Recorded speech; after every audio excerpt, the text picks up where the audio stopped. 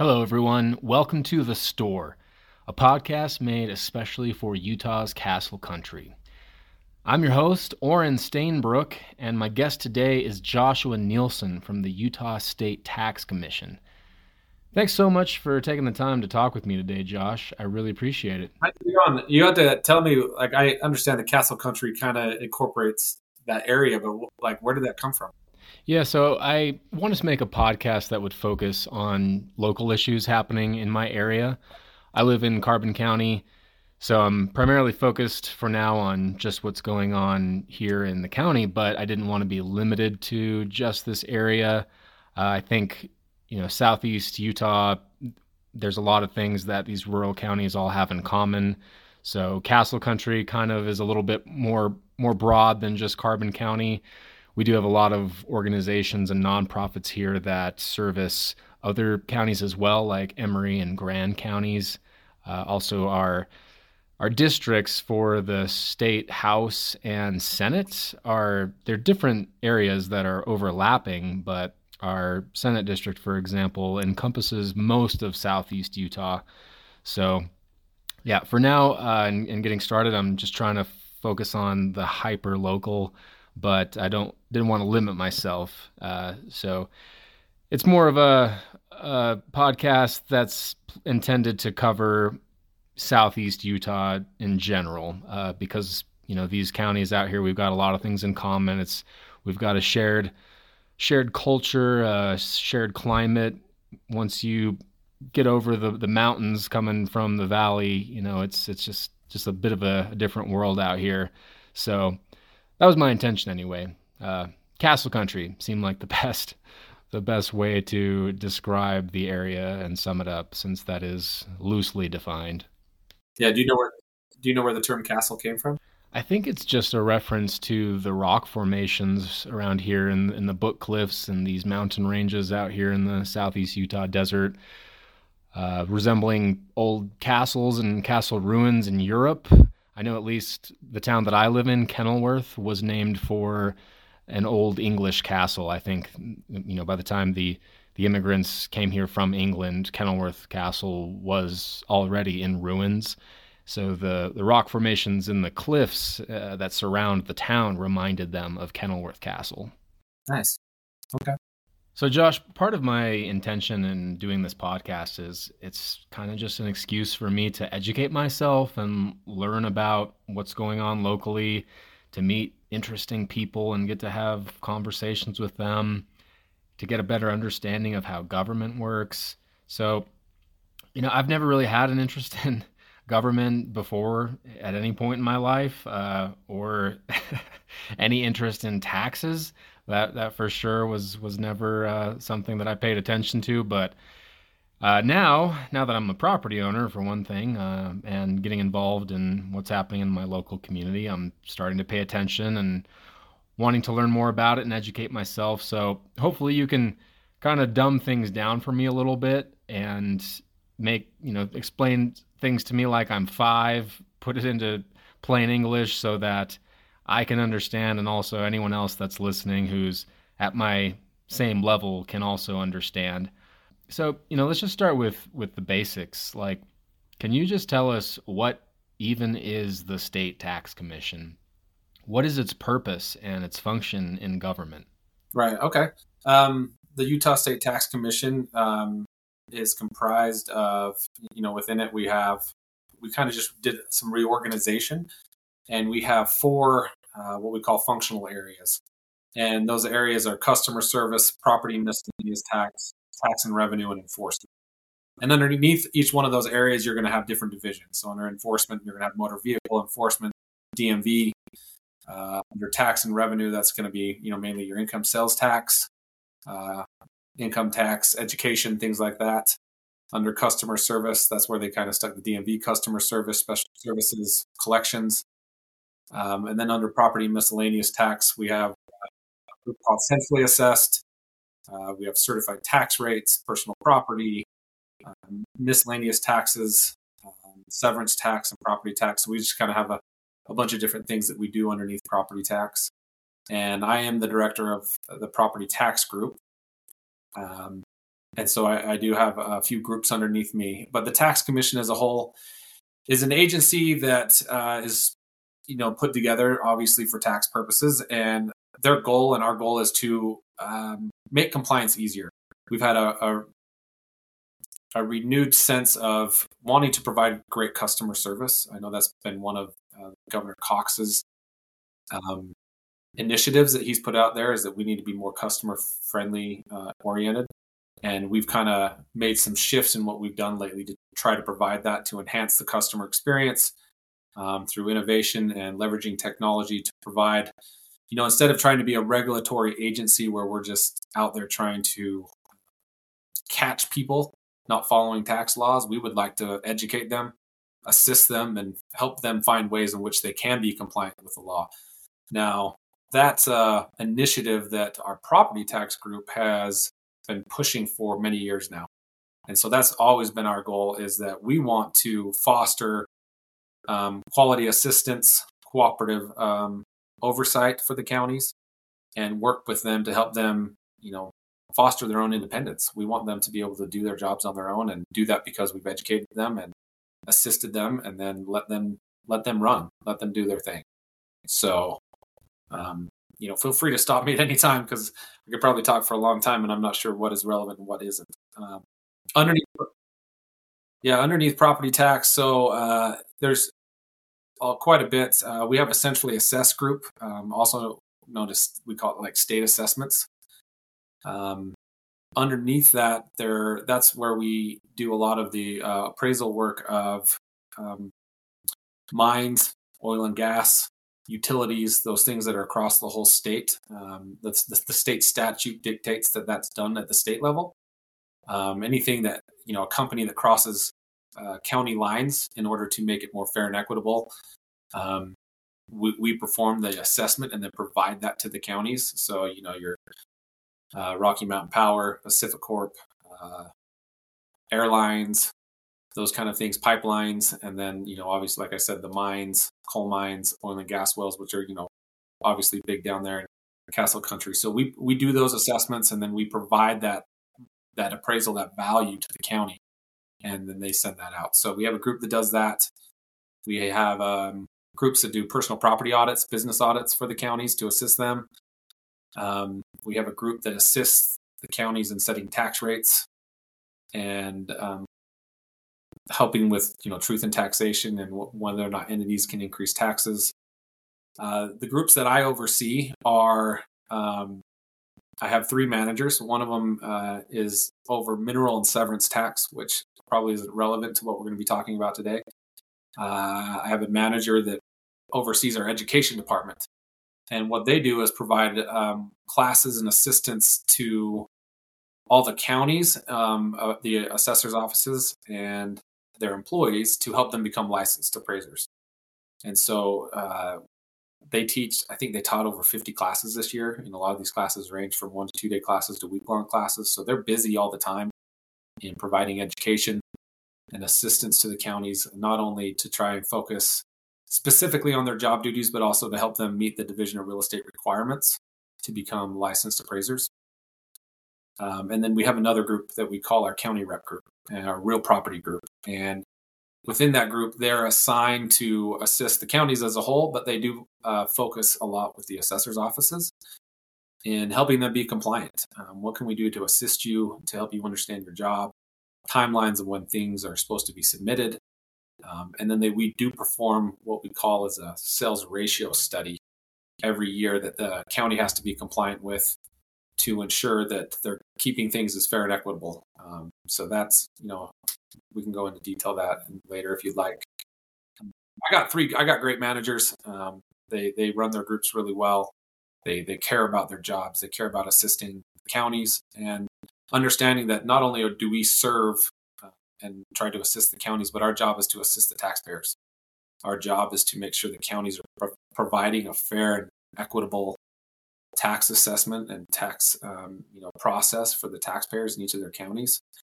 And we want to make sure that the counties are being compliant with the law, so the taxpayers are treated as fair as they can be based on that. Well, thanks for explaining all that and giving us a kind of bird's eye overview of what the State Tax Commission does and what your work is all about. It really helps to give us some context to this conversation. We'll talk more about this later, but I did want to ask, since you just mentioned this, about the training and education that you provide to county assessors. I'm wondering, theoretically, is it possible that an assessor could be elected without any previous training or certification? I mean, is that a requirement to be elected to office? Or in the case of someone getting elected without that training, is that something that you would work with them to provide early on in their term? It depends on the size of the county. The larger counties, you are required to be licensed when you apply and run for all. Our smaller counties, there's just a few of them that would qualify under this, but they're allowed to run without a license. And I think the main reason for that would be is that finding licensed appraisers in those counties is difficult. And if they were to run and get elected, they would have 3 years to become licensed under the Division of Real Estate. And so we work with them to provide those courses and make sure that they're prepared and they know and they can take the test in time if they put in that work. So we do deal with that occasionally, and we assist them to do that. And if they're not licensed after 3 years, the law states that they're automatically removed from office. Okay, so as far as our current Carbon County assessor, Gillen Bishop, is concerned, he was recently elected and has been serving for almost 3 years now. As far as I understand, he did previously already have his license to be a real estate appraiser.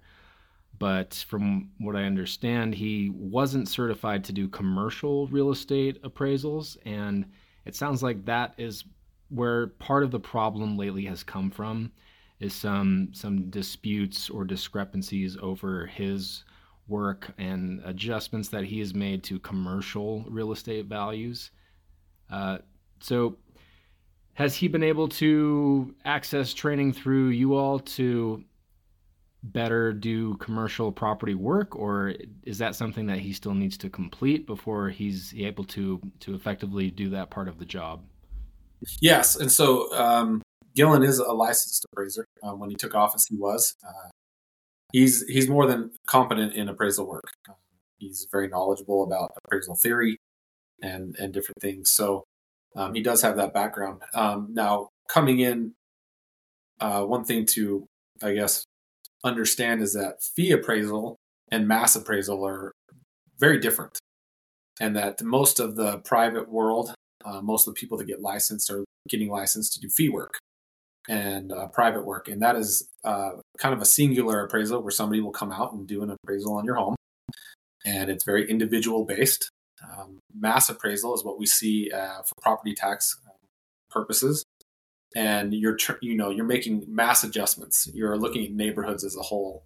And a lot of times you don't get down to individual homes unless there's an appeal involved at that point. Try to look at it and look at the process and say, did my mass appraisal process work for this individual home? And if not, what adjustments do we need to make to work with the taxpayer to stipulate to lower the value? So there is that distinction and difference. And so a lot of people that, even though they do come in licensed, there is some education that needs to take place in order to understand, how do I run, just as trying to learn about government. How do I learn how government works? How do I run an assessor's office? What are the timelines of when things are due? And it's not as simple as just saying, hey, I understand appraisal. I can go out and appraise some homes and just put a value on it, because appraising all values in Carbon County and all the parcels that there are in 1 year isn't really doable. You have to do it in mass. So Gillen does have that experience of coming in as a fee appraiser. Like I said, very knowledgeable. In order to do commercial appraisals at the state level, and even in the fee world, you have to be designated or certified, a certified general appraiser. It's an accreditation that's given by the Division of Real Estate that they've found you competent to do more complex properties, commercial properties, things that are not residential. And so the way Division of Real Estate works is that you get licensed, and to do licensed, you can do residential work. You can also receive a certified residential, which means you're kind of like an expert in residential.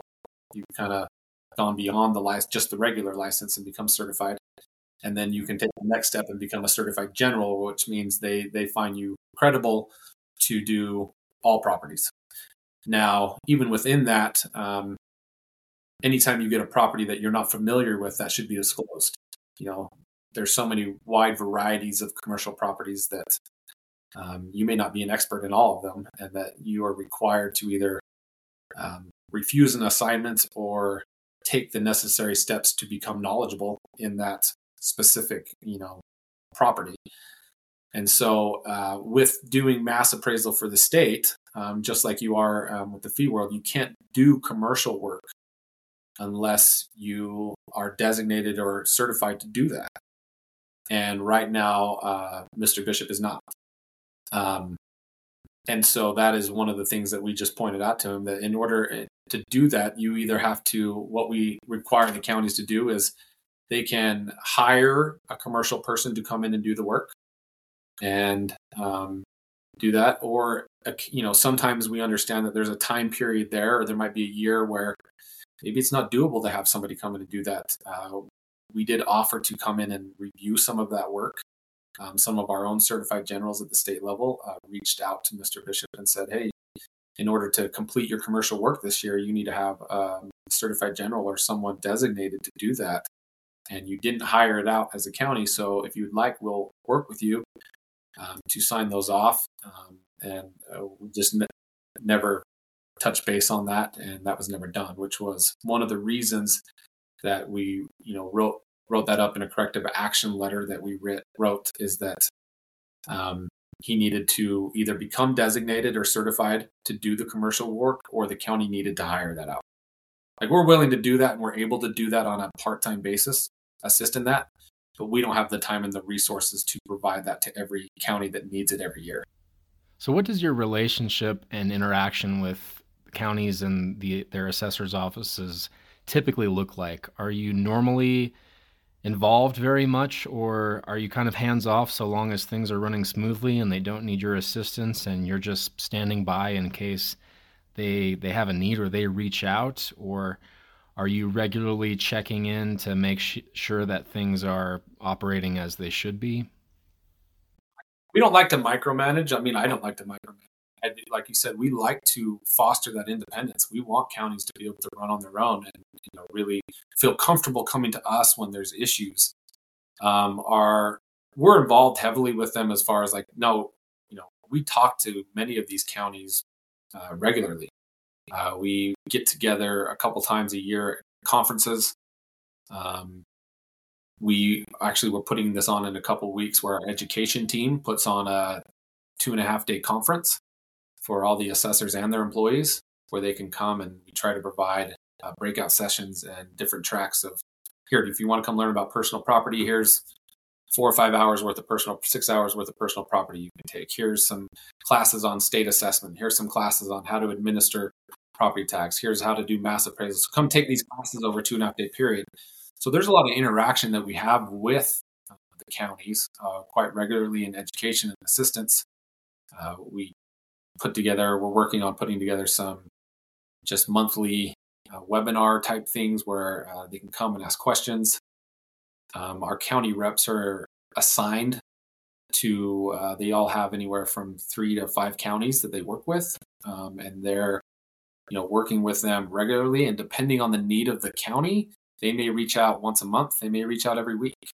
If it's a newer assessor, we may go visit the county weekly for a while to try to assist the new assessor. If it's a well-seasoned assessor that their office is running smoothly and we haven't seen any issues, we may only visit monthly or every 4 or 6 weeks. But we speak to them regularly, or Google Meet, Zooms, and those kind of things have been great in the ability to maybe lessen the travel, but also we recognize the importance of face-to-face, being in the office and being there as assistants. And the main thing that we stress is that our employees build a relationship with the counties, where the counties feel comfortable calling you and asking you for help when needed. That's, so do you have that kind of relationship with them, that if there's ever an issue, they can pick up the phone and say, hey, I need you in my county. Can you come here and help us? Okay, makes sense. So, how long have you been with the State Tax Commission, and what is and in what capacities have you been in other positions, and how did you get into that line of work in the first place? I started with the tax commission back in 2010. I wasn't really sure what I was getting myself into, but I started actually in the centrally assessed state assessed group. I kind of had a little bit of a background in real estate, but not in appraisal necessarily. And so it was all new to me. And I went through the process of becoming licensed and becoming a certified general appraiser. And I was over there for about 3.5 years doing, I did a lot of rock mines, sand and gravel pits. And that was kind of my area of expertise while I was over there. And then a position opened up doing tax rates. And for those that don't know what tax rates is, that's usually the rate at which your house is taxed at based, you have a valuation, what your taxable value is, and then that's multiplied by a tax rate to calculate the taxes for each of the entities that you get taxed with. You got your county, your school district, cities. We call those entities. And so you work with all the individual entities to set that rate and work on tax relief for those that are in need. So I kind of was over there. I was over there for three plus years, and then had the opportunity to move up to be the manager of that group. And about right, I think a couple months before COVID hit in 2020, had the opportunity to move up and become the director of property tax. So originally that position was an assistant director position. And that's kind of morphed as we've done some reorg and name changing. But I've been with the state then since 2010. I've been in this current position since the beginning of 2020. And got a great group of managers, great employees that really want to do a great job, really want to assist the counties and help them. And I do get involved in legislation a little bit. Our role in that process is not to dictate legislation or anything like that, but anytime there's a bill that involves property tax, it usually comes across our desk and we take a look at it and say, is this something that we can implement? Is this something that's administrable?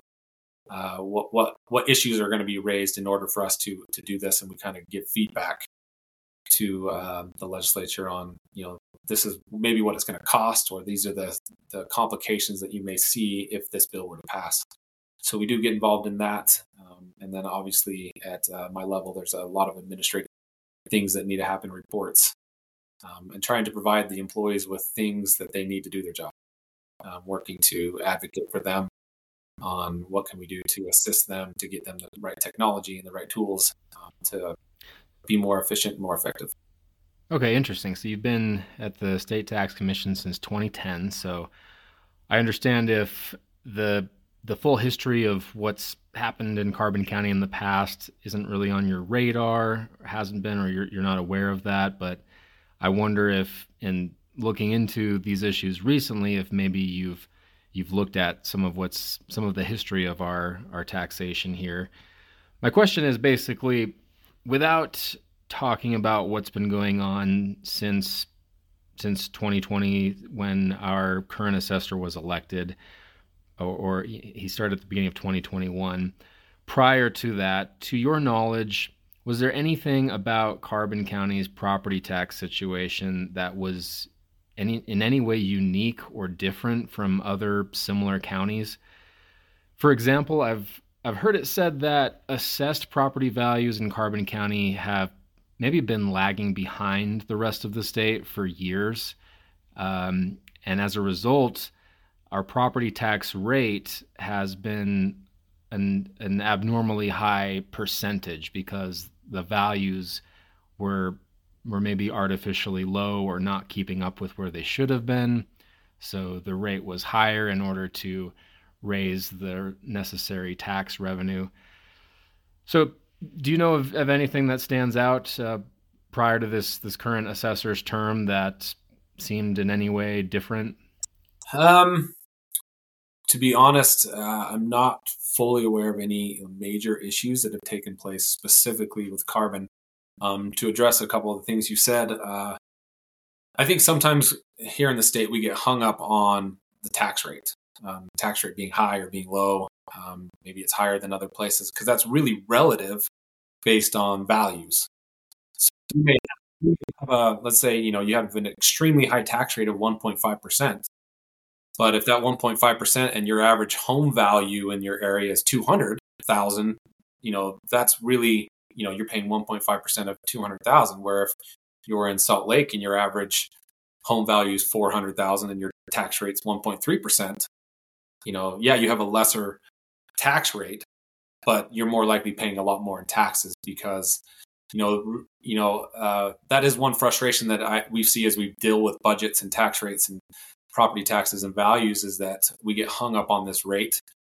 We're a budget-based state where the budget and the amount of taxes that we pay is really based on the entities and their needs and what they do. So the rate's going to go, the rate only goes up as dictated by the market and the values. And as if values are lower in an area, then you may have a higher rate based on the needs of the county. And if the county and the school district entities need, whatever revenue they need, or if they're increasing taxes, they're going to need to increase that budget, which then in kind increases the rate. So it's just, the rate is really just a net effect of the rest of the process. It's an end product.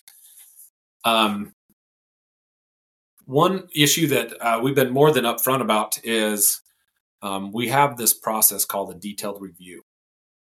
The assessor's office is required to do a detailed review of characteristics once every 5 years on your home at minimum. So what that means is that at least every 5 years, the assessor should take a look at your house or your property and look at their system and say, do the characteristics and the data that I have in my system match what is on the parcel? Do I have all the right improvements, the right effective age, and those kind of things to verify, because you can't have a good end product when you're doing mass appraisal if you don't have the characteristics correct. What had happened over time is we kind of got caught up in this lingo of calling, instead of a detailed review of characteristics, we started calling it like a reappraisal area. And a lot of the counties were only doing 1/5 every year of just increasing or decreasing values based on the market. And so what that would mean is that your home's value might stagnate for 4 years. And then in that 5th year, if the market was increasing, you would see, a large increase because the assessor hadn't touched it in 5 years. In a relatively slow, normal market, that may not be a big issue, right? If you're seeing only a 1%, 2%, 3% increase year over year, by the time they get to that 5th year, that now they got to increase your property 10 to 15%. That's not a huge shock to any of us usually. Okay. And most of the time you'd say, okay, that's fair. My value's been low for several years. I recognize it hasn't changed in several years. This COVID situation that we have in this increased market really brought this flaw out in the way we were doing things. And this terminology that we were using that wasn't correct. That when let's say your property was valued in 2018, and if they were doing this 5-year cycle issue, and then now all of a sudden in 2023, your home, is up for that 5-year review, you can imagine what kind of increase you would see on your property, 100%, 150%, because we're seeing 20 and 30% increases year over year. Are you following? Does that make sense?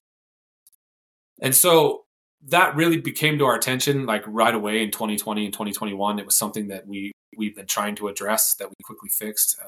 The state auditor's office came out and did a report and findings and found that, this was, and we were very open with them and saying, yeah, look, this is something we're very aware of.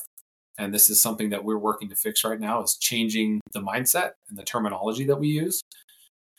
Obviously with our smaller counties, doing this 1/5 every year was a simpler way for them to do it, because they may not have had the technology, the system, and to some extent the budgets and the staff to you can't get out and do a whole county every year. But that's a lack of understanding of how to do mass appraisal. And some of that's, we take responsibility for at the tax commission. That's okay. Now we need to shift, and we really need to assist and provide better education on how to do mass appraisal. So we're working to beef up our education classes to really focus on how do we teach them to do these mass appraisal processes.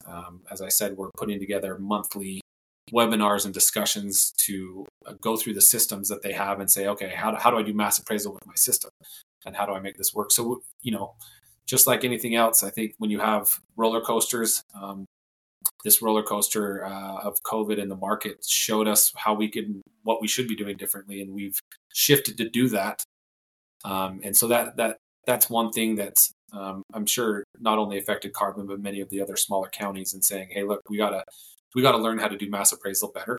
We got to make sure that it's called updating, like updating every parcel. Now that doesn't mean an increase. That doesn't mean a decrease.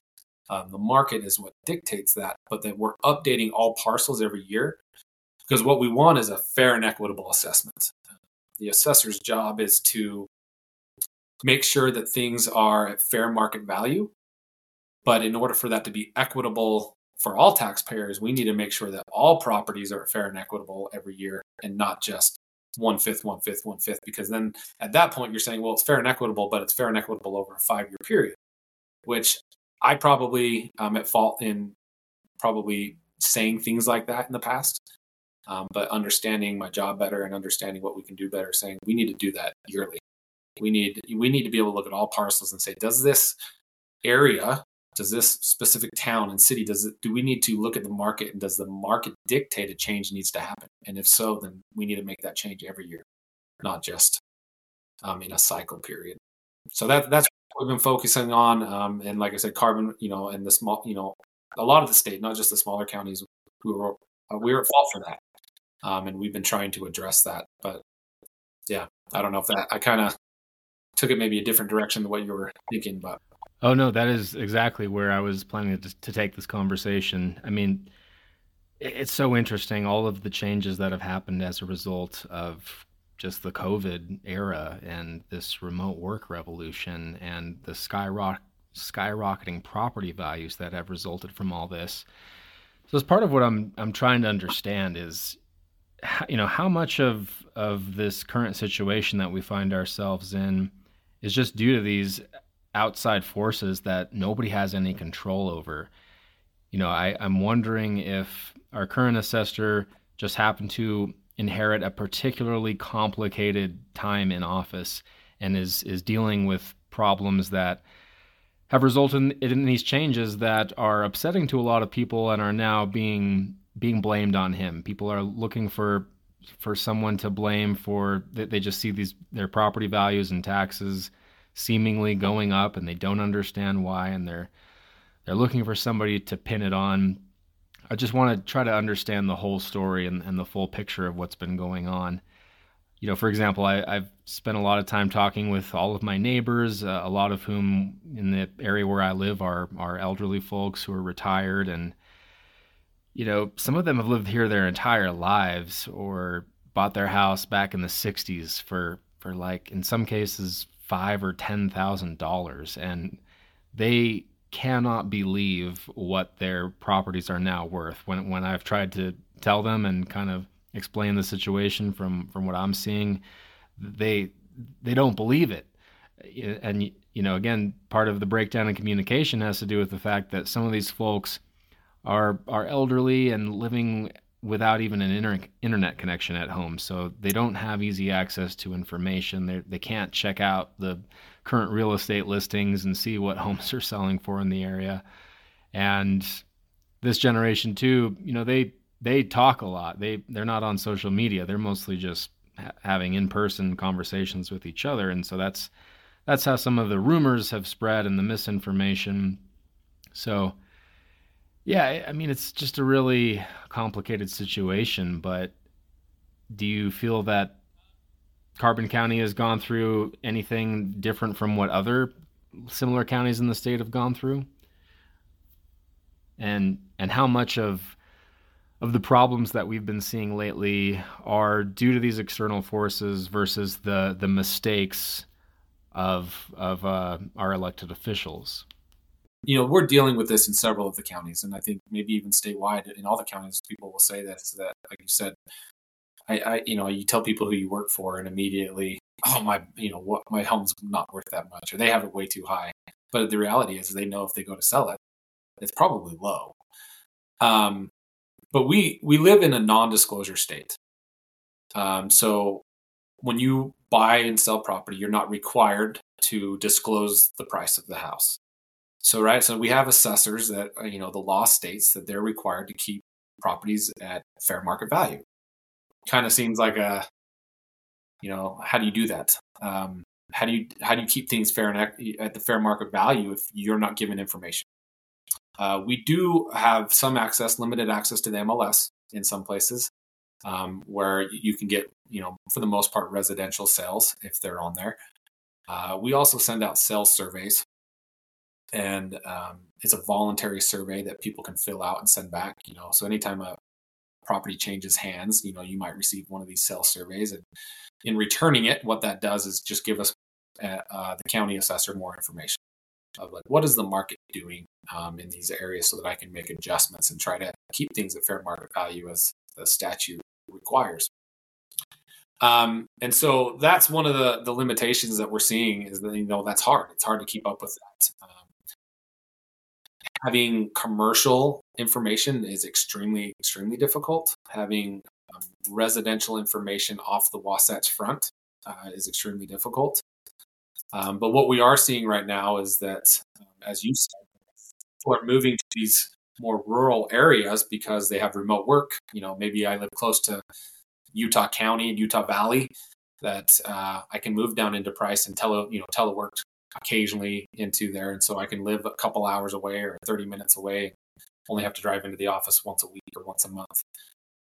But what's happened in some of our smaller areas over the last couple of years, because I do think that the market has lagged behind for them a little bit, that usually I think the market increases in 21 and 2022 really hit the Wasatch Front, St. George, and those kind of areas.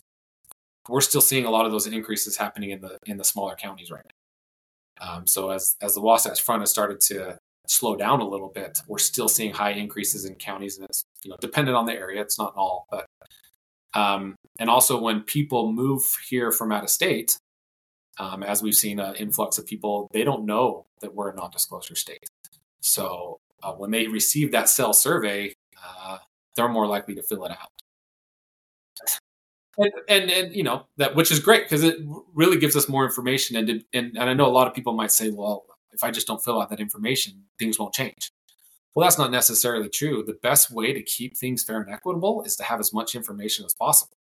And then that way, everybody's going to be at the same level. Like you said, we really struggle to get commercial information. So if we're having a hard time keeping commercial properties, which tend to be higher valued properties, where they need to be, that in essence creates a tax shift where the residents are paying a higher burden of the taxes because we have more information to understand the market of the residential side of that. So that is one thing that definitely is happening right now.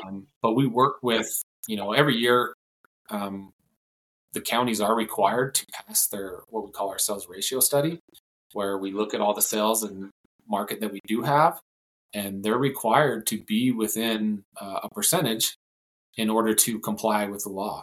And so they are there, and have been. So that our values are artificially low down there. I don't know if that's necessarily fair, other than they're just low compared to the rest of the state. And they could be maybe a little bit lower because we lack a little bit of information. And so, but based on the information that we do have, they still meet those requirements, and they're still within that range in order to pass that ratio study. All right. Well, I want to leave plenty of time to dive into the heart of the issue. The main focus of this conversation is about our current situation. There's been a lot of controversy lately surrounding our current assessor, Gillen Bishop. He was publicly criticized recently by our county commissioners for his job performance over these past almost 3 years since he was elected. But it sounds like, and I may be wrong, you can correct me if so, but whatever problems have arose that caused the state to become involved have happened mostly within this last year. So my question is, when did you first become aware that Carbon County was having some issues? And how did you get involved? What did that look like initially? And also, how rarely or often do counties have these kinds of issues come up? And what generally is the process that the State Tax Commission follows to try to help resolve them?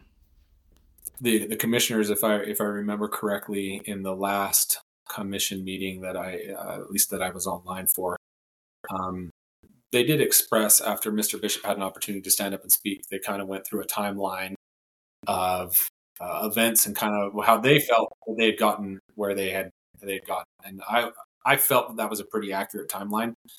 We've been working with Mr. Bishop since he came there. We've been trying to assist him. We have a county rep assigned to Carbon County to work with him. I started to receive some concerns um, as the assessment role that he completes. He's required to do that by May 22nd, and as that was buttoning up in 2022, near the end of May in 2022, there were some concerns brought to me about some possible errors in, the characteristics of the properties. Things were changing.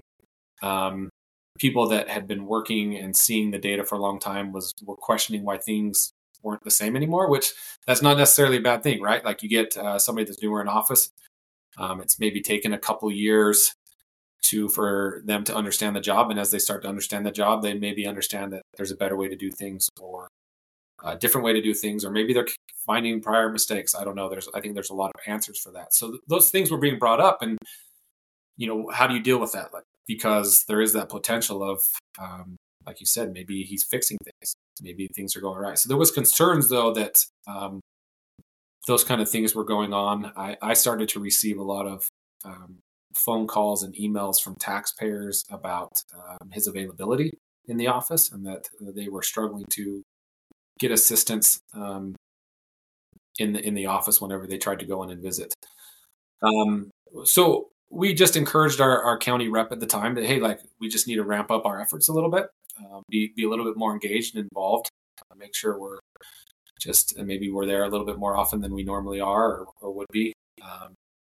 So we did sit down with Gillen and discuss, like, hey, we need you to be more engaged. We need you to be here.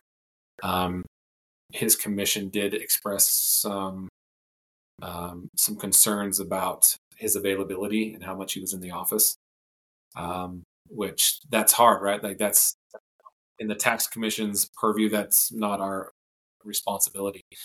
And so we were aware of some management issues possibly within the office, but we're not there every day. I do know that his staff turned over, and that's difficult. You have a new assessor that's only been there a couple of years.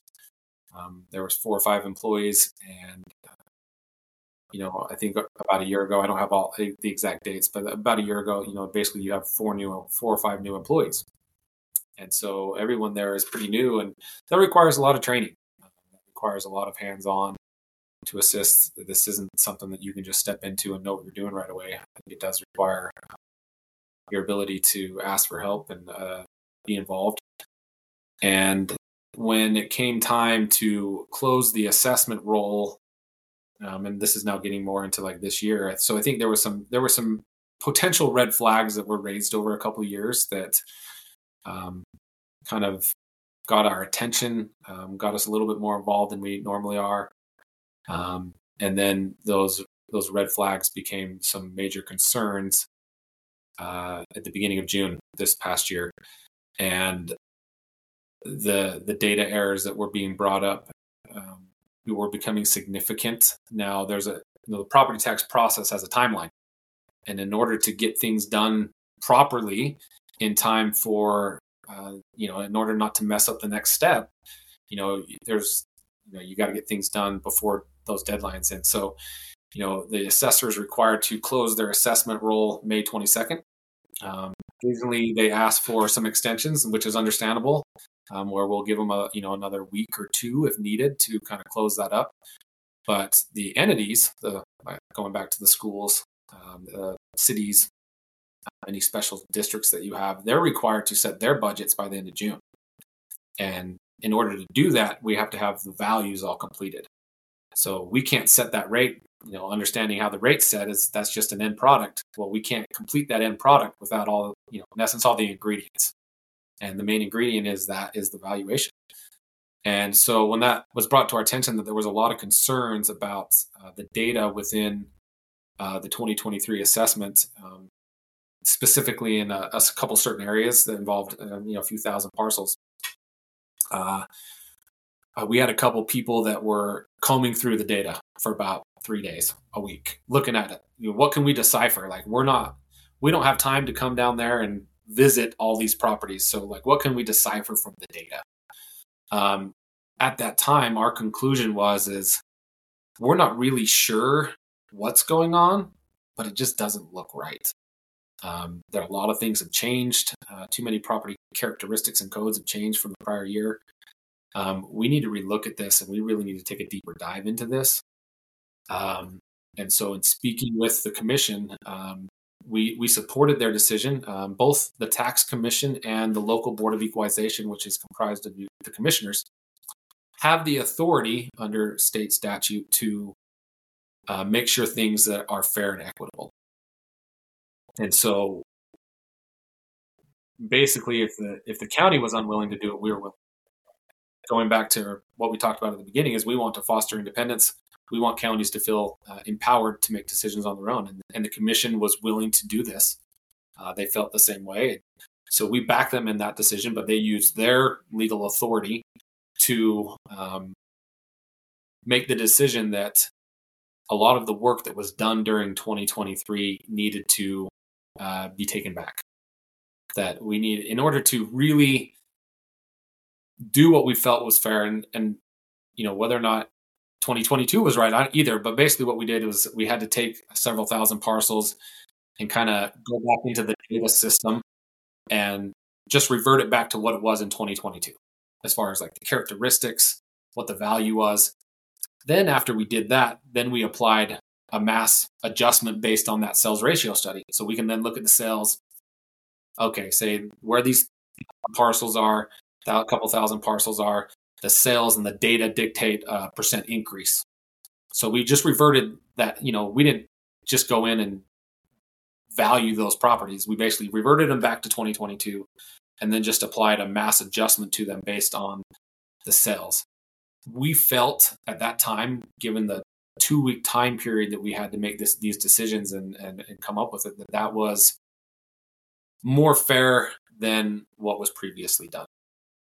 And our corrective action letter that was read in the commission meeting highlights that and dictated that we were going to do a further audit to determine whether or not basically this detailed review area that he was going to do in 2023 and whether or not it needed to be done. And we did do a further audit later on in the summer when we had more time. And we feel that whole 2023 area needs to be redone.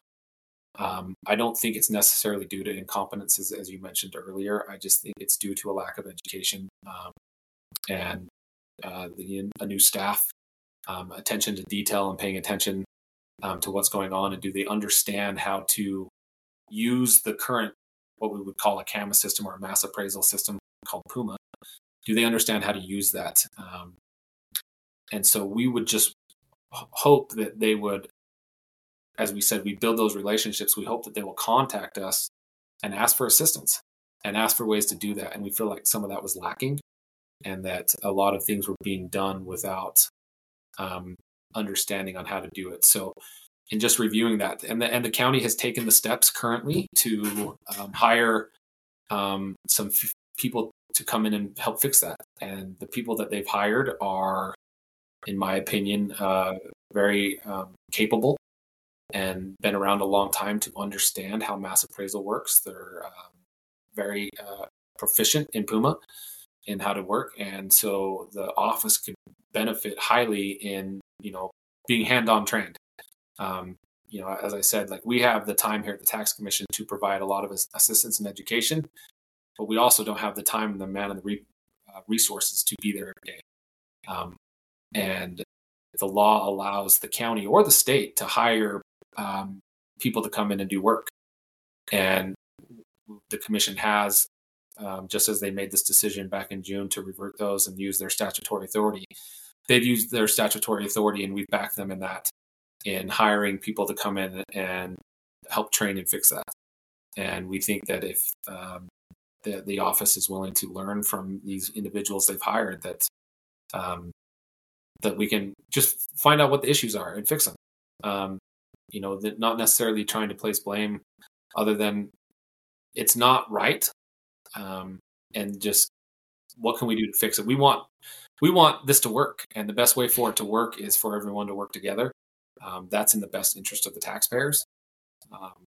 Which is the end goal here, is that we want taxpayers to feel like they're being treated fair and equitably. We want taxpayers to feel like they can look at their tax bills, their valuation notices, and that the data is correct, and that the value is as close to fair market value as possible. And in doing that, everyone's being taxed at a fair and equal rate.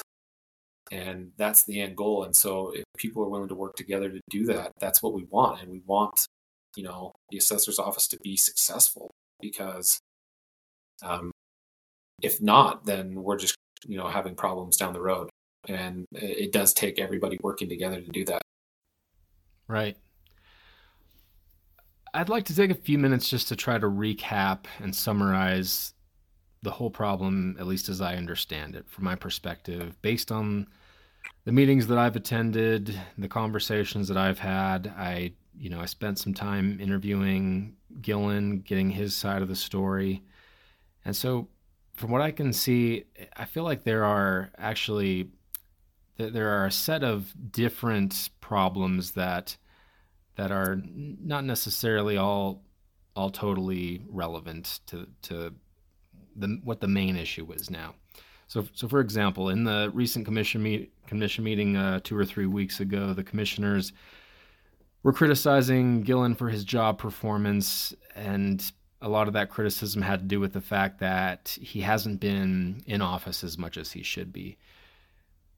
Gillen's response to that was that, he thinks there's maybe just cultural differences between younger and older generations as far as how they operate and how business operates, especially in a post-COVID with remote work becoming the norm. He feels like it's normal to not be physically present in the office 40 hours a week, when he, as an independent elected official, is just actively trying to figure out the best way to go about his job and his duties. He's figuring out what to pay attention to, what meetings to attend. But he claimed that he's made himself as available as he possibly can. He's tried to be transparent about his schedule and where he is and when. He says anyone is able to look at his schedule online and book an appointment with him. So at least from what I can tell, I feel like maybe there's just a little bit of a miscommunication there. There's some cultural differences. That's kind of its own issue. The accusation or criticism that he's not been a team player and not cooperated well with the commissioners and the rest of the county government, his response to that was he feels that he really needs to maintain his independence and impartiality so that he can do his job in the most fair and equitable way possible. So from his perspective, this seemed to be about his integrity and not wanting to be inappropriately influenced by other parties in government. So that made sense to me. So those are separate from what seems to be the main issue, is what has taken place in the last year with the discrepancies in property values and the changes that he has made, whatever they are, that have resulted in all of this confusion and the need for the state to step in. So that seems to be its own issue to me. And from what I can tell, the main problem is that Bishop and his office waited to the last minute to submit this information and close their tax rolls and get it turned in on time. The fact that they didn't get it done on time and had to ask for an extension, that kind of created a domino effect of other problems and complications. I think if we could go back in time and change one thing, or if he could have avoided this, it would have been to just try to get ahead of the ball and reach out for help sooner. So that does seem like valid criticism, and what I see as the main problem. The fact that he waited till the last minute for whatever reason, and this deadline came up, and the information wasn't matching up. There were red flags. There were issues that required the state to get involved. It required the county commissioners in their role as the Board of Equalization to step in and make some changes.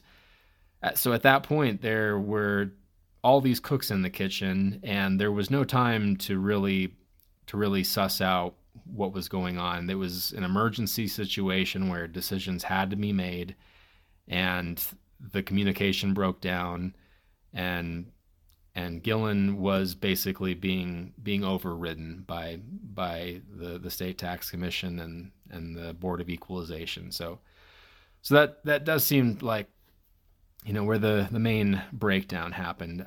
But anyway, is all that in your view a somewhat accurate summary? Am I missing some things? Is there anything I said that you feel that you would disagree with? Yeah, I think I mean, I don't know if you've actually been able to read that document, the corrective action orders. I mean, that's really a lot of what we discussed was lack of communication from the office, a willingness to ask for assistance. And this is something that, we've heard from many different avenues, not just us, but from software people that own the software and do things. It's, hey, I reached out and was willing to help, but nobody reached out. I've heard it from, 4 or 5 different areas, which that's the concern, right? Like, people are here and willing to help. And when things are waited till the last minute, when we were willing to help months ago, and then now all of a sudden we're supposed to sign off on something that doesn't look right, where had we done that? There is a lot of concern as well. And it's ongoing right now with procedural issues, like are proper procedures being followed, or what, and how the appeal process takes place, and stipulations on how Greenbelt applications are processed, and exemptions are processed. And there's a lot of concern that just the proper procedures and the way the statute reads, that those aren't followed properly. So, I mean, there's a lot of concern there. There's a lot of concern about what's going on, and that's where we really feel like if we were allowed in to help, there's I don't know how to state that. We just feel like we're being kept at arm's length until you're needed, and by then it's too late. And so that's why we, in that corrective action letter, we mentioned like, hey, like, we need you to, like you said, be on top of things. We need you reaching out to us months before so that we can run error checks, so that we can check things. A lot of the processes that we've put in place for the other counties, and trying to develop relationships and our audits and data checks that will work with you throughout the year regularly to see if you're doing things right, to check and see where you're at with your sales ratio and where your market's at. And so really by April or May, we're just running a few little error checks and checking anomalies and things like that, rather than, hey, it's May 22nd. Oh crap, I haven't talked. How does this look? Well, you're not going to pass. You're not compliant. Well, what do I need to do to be compliant? Well, here's this. So there's a lot of concerns. There's a lot of miscommunication. And the trust amongst everybody involved has deteriorated to almost nothing. And when that trust isn't there, then it makes it almost impossible for anybody to get anything done correctly, and to trust that the work is being done correctly. So is Carbon County capable of meeting the demands of our corrective action? Absolutely. But I think in order to do that, I think they put some things in place, and it's going to require everyone to work together, and it's going to require that the assessor's office work very, very closely with the people that the county has hired to be trained and do those kind of things. So, like I said, I don't necessarily think it's based on incompetence at all. I don't think he's a licensed appraiser that understands appraisal. But there's nuances to the job in doing mass work and understanding it's not just as simple as putting a value on a house. You're dealing with exemptions. You're dealing with greenbelt applications. You're dealing with primary versus secondary homes. You're dealing with nonprofit companies trying to apply for exemptions. How does that work? What does the statute say? Whose responsibility it is? And I've been doing this job now for, since 2010, and I'm learning all the time. There's always things that I didn't understand that I trying to understand more clearly. And as I was more than open about that, even, myself over the last 3 or 4 years been kind of opened up a little bit, like, oh man, I've been talking about this wrong. I've been doing this wrong. How can I do this better? And with property tax and the laws that we have, it's revolves yearly based on new laws that take place and things like that, and trying to stay up to date and making sure that those procedures are followed. Because if we're not following the legal procedures, to some extent, sometimes we may not give the taxpayer their proper due process. And in order to ensure their rights, we need to make sure that we're following the process right, so that they have proper appeal periods and, rights to when, knowing when they can file an appeal, when they can file an application, when's it due, and those kind of things. There's a lot of revolving parts, and I think a lot of people say property tax is never boring because it just changes yearly, and the general timeline, the general idea of it stays the same, but little things throughout it change regularly, and we got to stay on top of that. And that requires a lot of communication and assistance. And our county reps are constantly on the phone, and I'm constantly on the phone with us. Hey, what do you think? Oh, I have this issue. What do you think? Am I doing this right? And that ability to bounce those ideas. And even with me, like sometimes I, you call people and say like, hey, am I thinking about this right? Am I doing this right? And I think sometimes that's been lacking down there. And we described that in that letter that was read, and would hope that would get better, and that the county can improve. Like you said, we want the office to be successful, and that's in the best interest. And I've told that to Mr. Bishop. I've told that to the commission, that in the best interest of the county and its taxpayers, having the assessor's office be successful is the best option. Because if not, then it just becomes a mess and it drags out, and I don't think anybody wants that.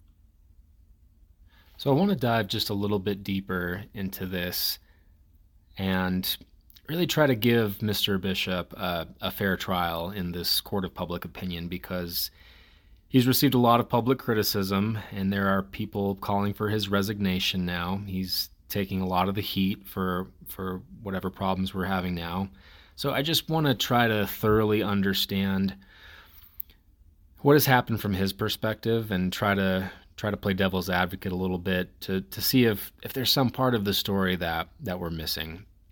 So I just wonder, for somebody like him coming into office and replacing a previous elected official, Mr. Bishop, for one thing, seems to me like a hardworking person. I mean, on the record, he's met with hundreds of people individually who have requested a meeting with him, trying to appeal their property value. So I don't think it's, the problems that have happened are a result of him not doing enough work. He's clearly trying to do the job to the best of his ability. He also strikes me as an intelligent person, so it's hard for me to think that the mistakes that have been made are surely due to incompetence. So I just wonder, if I'm putting myself in his shoes, coming into office, if I'm finding what I see, according to my knowledge and training, appear to be errors and mistakes, and I'm trying to fix them, especially when, say, property owners are going through this appeals process, coming to me saying that they think their property value or something about their tax assessment is incorrect, and they're asking him to fix it. I imagine he's just doing the best that he can, but if he's finding what he sees as errors and he's trying to fix them, that could be creating a lot of discrepancies. So if somebody is appealing their property value and he does make an adjustment or a change, and now that is no longer in accordance with other similar properties, and so when an auditor or the state tax commission comes in and tries to make sense of this data, and they're seeing that these values are all over the place, that similar property types for whatever reason just aren't matching up, it makes sense why it would appear that there's a lot of errors. But I wonder if this is just the result of him, one by one trying to go through and update things to be more accurate, according to how he sees them. So for example, I'm going to butcher this, trying to explain it, but one thing that Bishop had explained to me was, as an example, there are condos, properties where, say, several property owners have a shared lot, but they own only individual condos or units within a building. And he said that prior to his coming into office, that there was some kind of error where the condo owners were being taxed for the value of the land, the full value of the land that the building was on, where, as when they're owning just a portion of the building, they have access to the land, but they're not necessarily responsible for it as a landowner. So he told me that was one change that he made, trying to update this to be more in accordance with the law.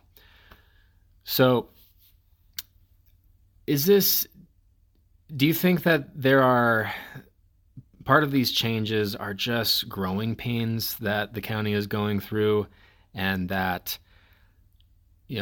Bishop inherited this complicated time in office, but he's doing the best he can? Or is there more to the story? Is it really that he hasn't gotten the help that he needed, and there are parts of the job that he isn't fully trained to do, and that part of his mistake is his unwillingness to ask for help and reach out and get assistance? But what are your thoughts overall on that? And just similar situations where a new assessor comes in replacing an old one, and they see changes that need to be made. Does this usually result in similar growing pains and disagreements? Yeah, you would hope so. You would hope that if you recognize that your own work or maybe a predecessor had done something that you disagreed with, and that it needed major changes across the board, that I know if I were doing something like that, I would probably bounce it off a few people. If I were in that shoes, I would probably call a few assessors saying, "Hey, like, how do you deal with this? Like, is this done right, or am I right in my thinking? Like, what do you think?" Not everybody is on this Puma system that we've talked about, where we're getting to the point where we're slowly getting all the counties on it. But I would call somebody who is proficient in that system that I'm on and say, like, "Hey, like, this is the property tax code I'm using. This is what I'm seeing with my condo units. How are you guys doing this? How are you treating it?" So I definitely would make that call. I would hope that they would involve our county rep, and calling them up and saying, "Hey, like, what is your recommendation? What are you seeing from the other counties that you assist?" That is really regular with some of our county assessors, that they call up and they talk through these things and make sure that, hey, I'm about to make a major change, like in the processes that we're doing or in how we're categorizing things. Like, is that a good idea? If you were to catch those things during an appeal, this is the hard part, right? Like, you're doing mass appraisal. In essence, you're not going to get it all right. Like, let's say you make a mass adjustment, and this is hoping that you have all the characteristics right and that the land is correct. And you make a mass adjustment to a certain type of property or a certain type of area by 10%. Well, not every single home is going to go from 90% to 100%. You may have had homes at 85 and 87 and 94. Well, that 94 home is now going to be increased 10%. So now they're above 100%. But that's why we do have the appeal process, and is that the people can come in, and that you hope that you will work with people. There was some concern this year about how the appeal process was taking place and whether or not the proper procedures were taking place, and that when you come in, that you are required to file an appeal with the auditor. At that point, once an appeal is filed, then you can have a discussion with the assessor's office to say, hey, here's my evidence.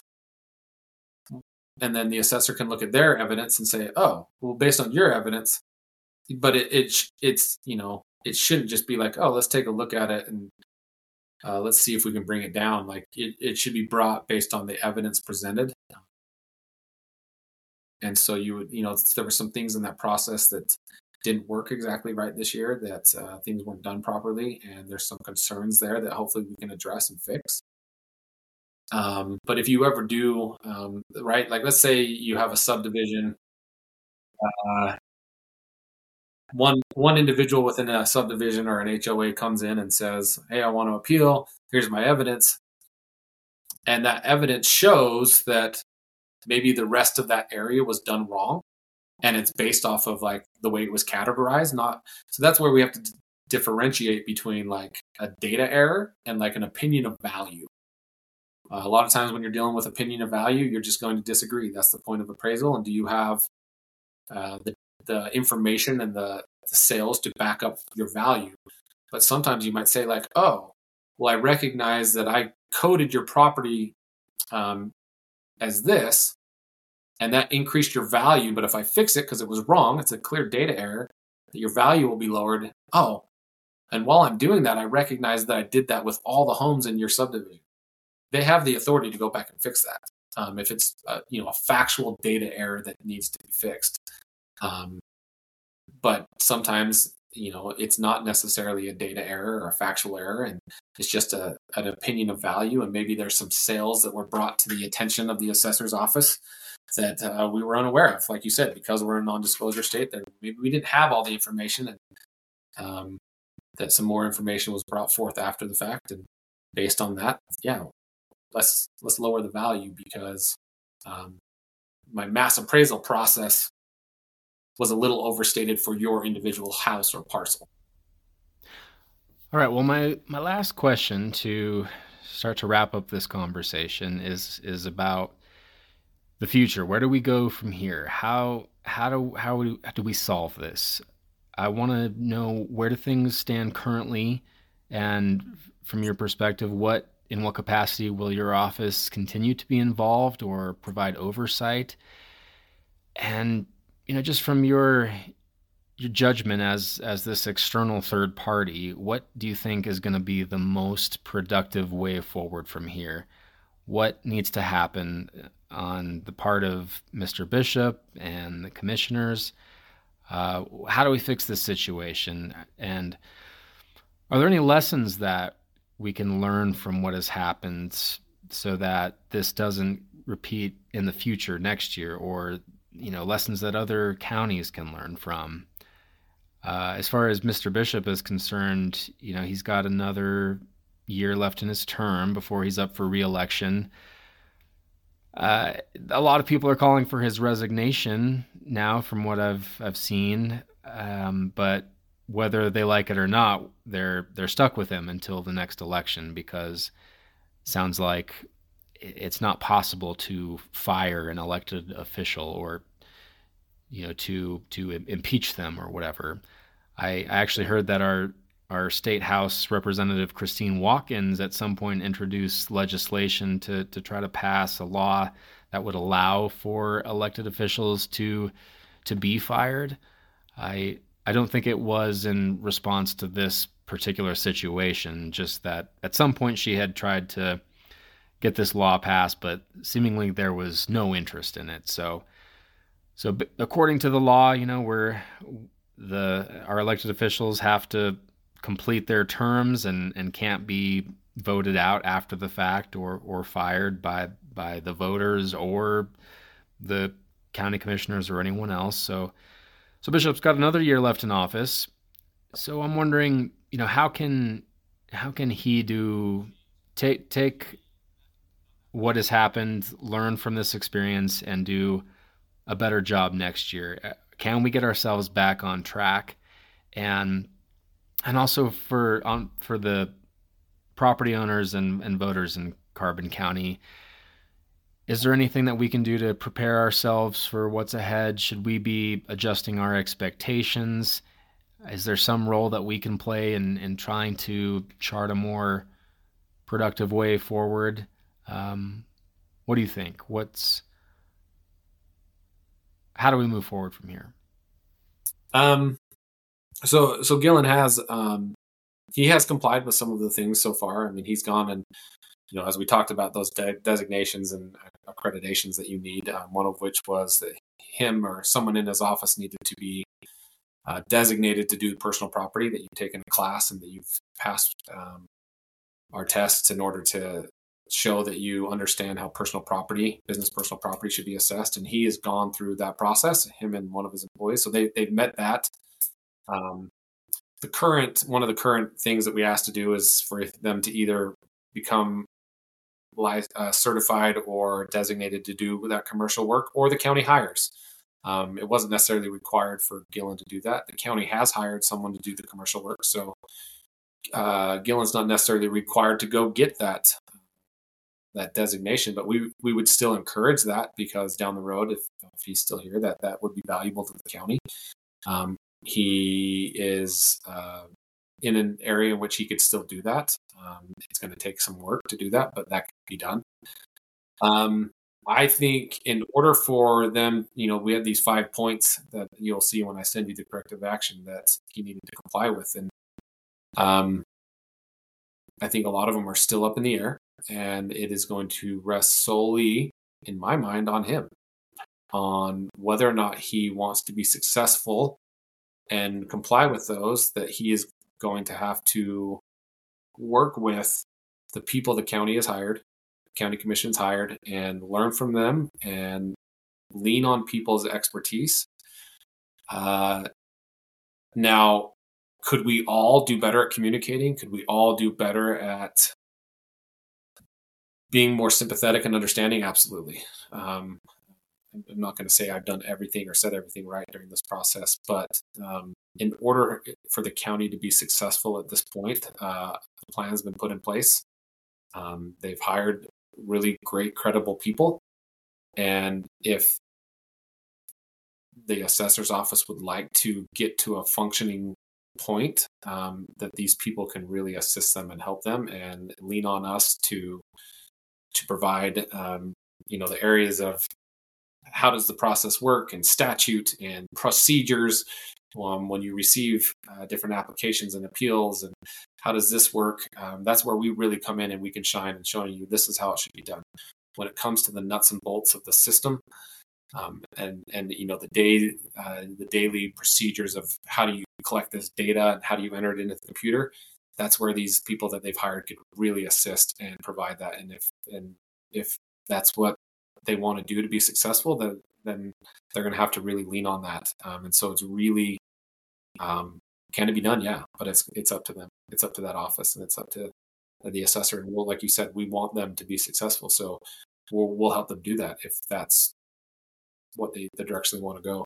I'm a strong believer in kind of like our greatest strengths, our greatest weaknesses, kind of as you were talking about earlier, that maybe due to just, I can't remember the word you were using, that wanting to do things on your own, being prideful. I think there's a difference between being proud and being prideful, right? It's kind of the same thing, but when we go from being, I'm really proud in how I do things, and being prideful in it, where we're now unwilling to accept help.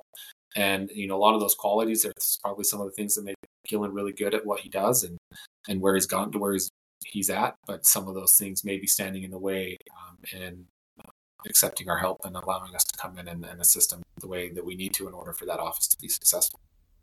All right. Well, thanks so much, Josh, for talking. I learned a lot in this conversation. I really appreciate you taking the time to explain all of this. And I hope that in sharing this publicly, it will at least save you some phone calls from other concerned Carbon County residents in the future. And, likewise, I hope that the Carbon County commissioners are saved some work and trying to explain this to everyone that they come into contact with who wants to know what's going on. And that's my hope, is that this can help increase transparency and make this information more available. So thanks for educating me and taking the time. Obviously I don't want to be on the phone all day, but I like assisting the taxpayers. I like when you can have conversations back and forth, and help them understand the process, because it is complex. If I weren't doing this job, I probably wouldn't understand it either. So trying to help taxpayers understand that, and I've had some great conversations with taxpayers across the state and with Carbon. So I'm happy to do that if they reach out and trying to understand, because I'm a taxpayer as well. I understand what it's like and the frustrations of paying taxes and values going up, and am I paying too much? Why does this school district keep raising taxes on me like that? That I deal with that too, and it's frustrating. And so anything I can do to make it a little easier for people, I do enjoy that.